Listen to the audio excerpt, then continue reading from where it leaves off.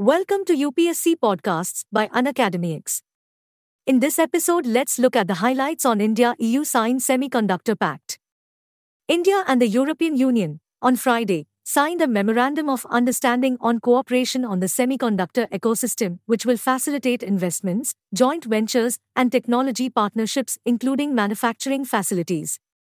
This topic is part of GS Paper 2, International Relations, and GS Paper 3, Science and Tech. Key points. The move is in sync with India's plan to provide incentives worth $10 billion for chip manufacturing in the country.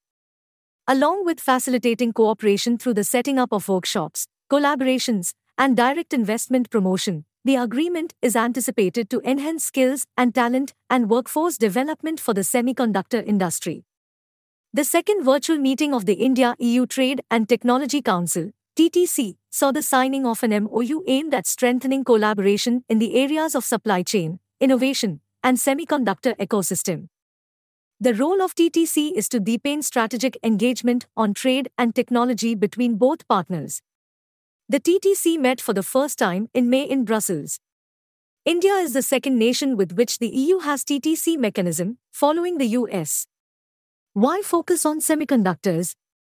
The digital world's semiconductors have become a strategic commodity, particularly in the post-COVID era, as efforts to diversify away from supply chains dominated by China have gained traction, particularly in the Indo-Pacific region. Semiconductors are the lifeblood of modern electronics, and their demand is increasing exponentially. India, a large consumer of electronics, is importing almost all its semiconductor needs to the tune of $24 billion a year. Demand is expected to touch $110 billion by 2030. Also, India has identified electronics manufacturing as a key sector to boost growth and exports.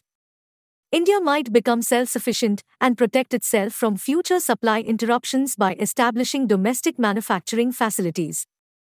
Semiconductors. Materials with conductivity between non-conductors or insulators, like most ceramics, and conductors, usually metals, are known as semiconductors. Semiconductors can be pure elements, such as silicon or germanium, or compounds such as gallium arsenide or cadmium selenide.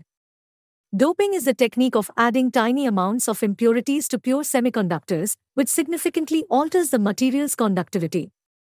They help give computational power to devices. The most cutting-edge semiconductor nodes now accessible are the 3 nanometer (nm) and the 5 nanometer (nm) ones. Higher nanometer value semiconductors are used in consumer electronics, cars, and other applications. Devices like computers and cell phones use the ones with lower values. The worldwide electronics sector, which is currently valued at roughly $3 trillion, depends on the $500 to $600 billion global semiconductor market. Thanks for tuning into Unacademics. For free access to daily current affairs and bite-sized lessons on all UPSC topics, download the Unacademics app now.